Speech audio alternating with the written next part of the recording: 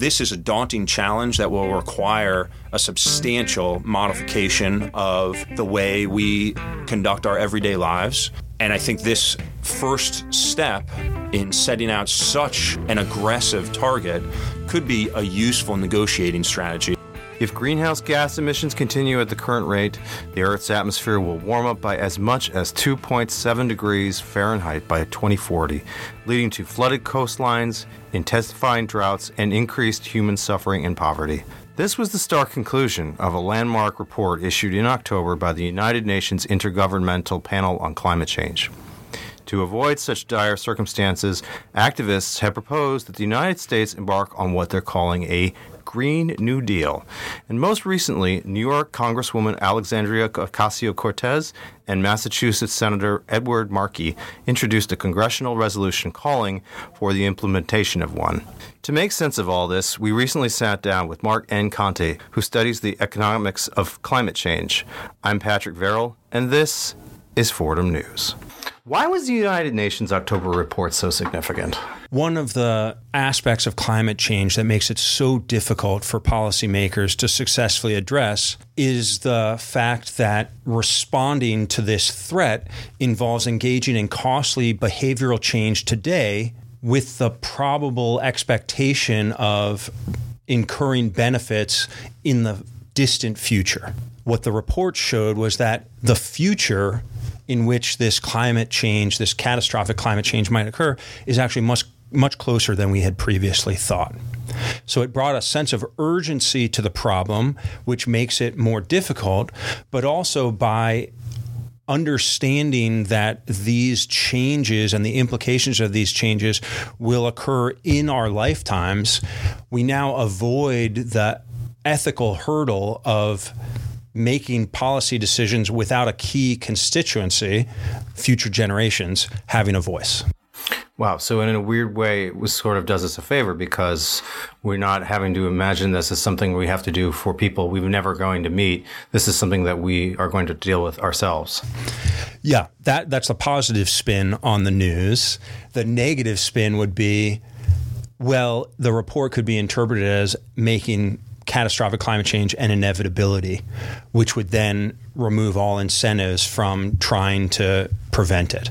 And so this is the challenge that climate scientists and activists and policymakers need to balance. How does this Green New Deal address the concerns in the report?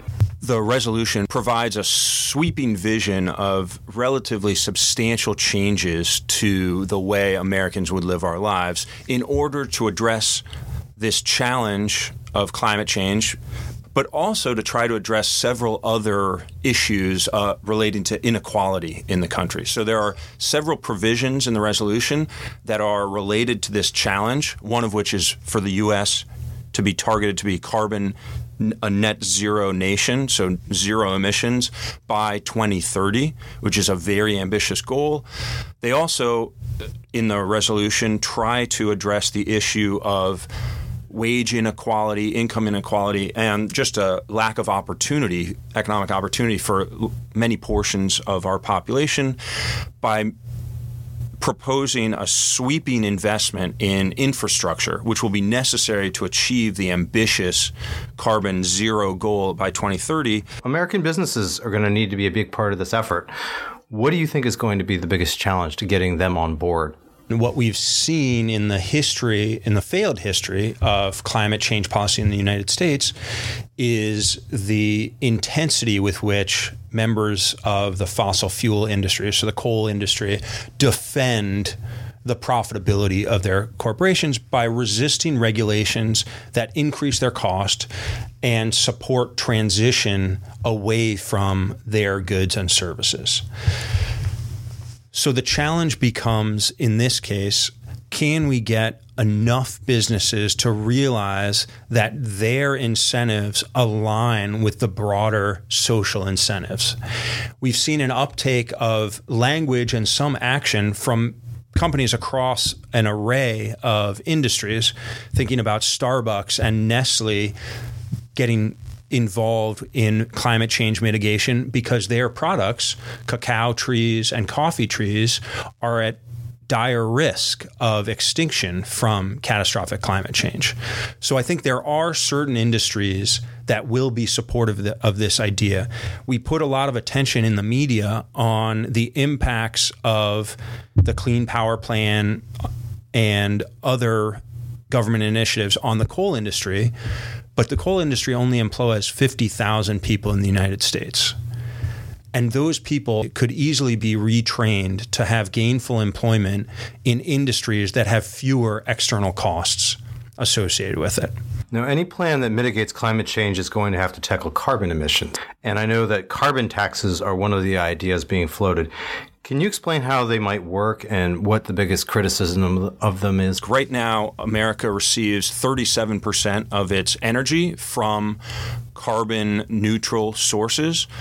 And so we have a big shift. We need to get rid of that other 63% that's generated by coal and natural gas. There are several different types of mechanisms we could put in place. We could cap emissions with an emissions quota, or we could try to have companies who are responsible for these emissions incorporate the damages caused by those emissions into their profit-making decisions.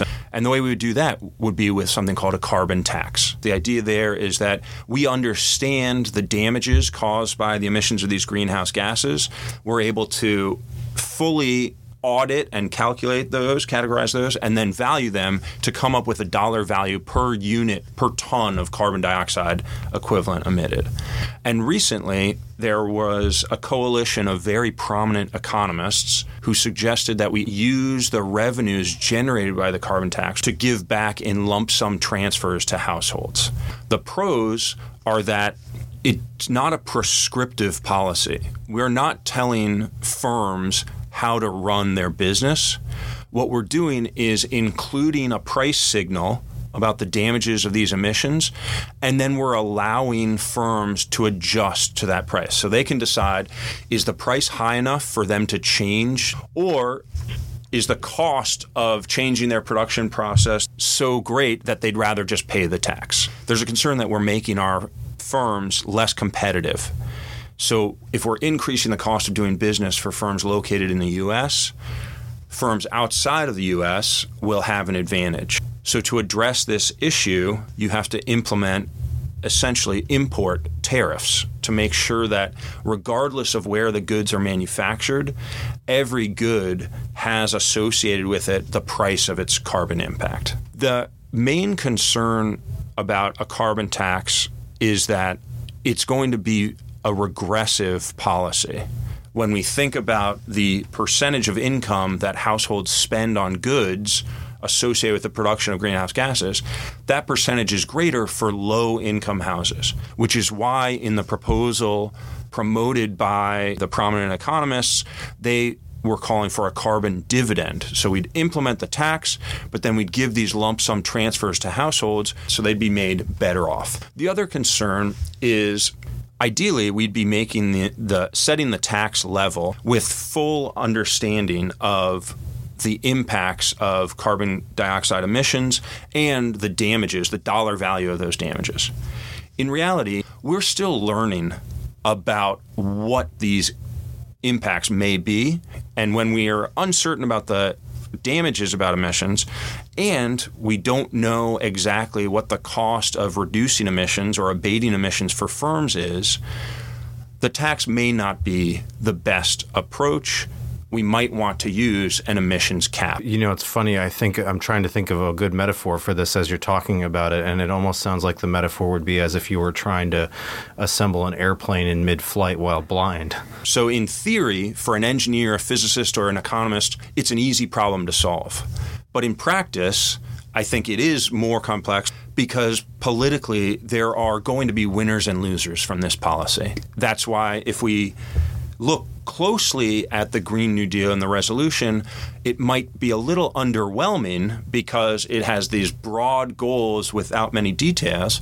But if we think about the way policies are implemented, it's not the first thing on the page that becomes law.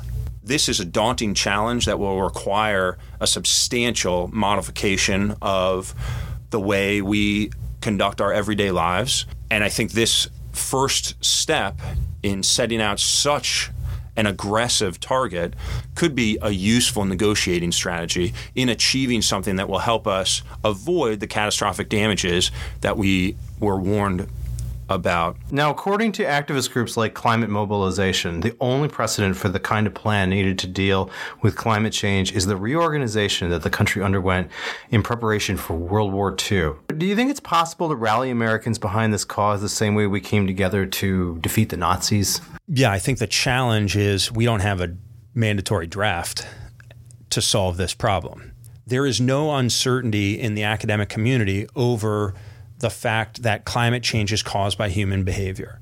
And yet, when we talk about this issue, we see a split screen with one person arguing that point and another person arguing the point that this is all natural and part of larger systematic fluctuations. I think we need to do a better job as researchers to identify what the implications of these changes will be and to address the uncertainty around those potential implications, which will then lead to communication with the media and policymakers to get us to hopefully become more willing to address these costs.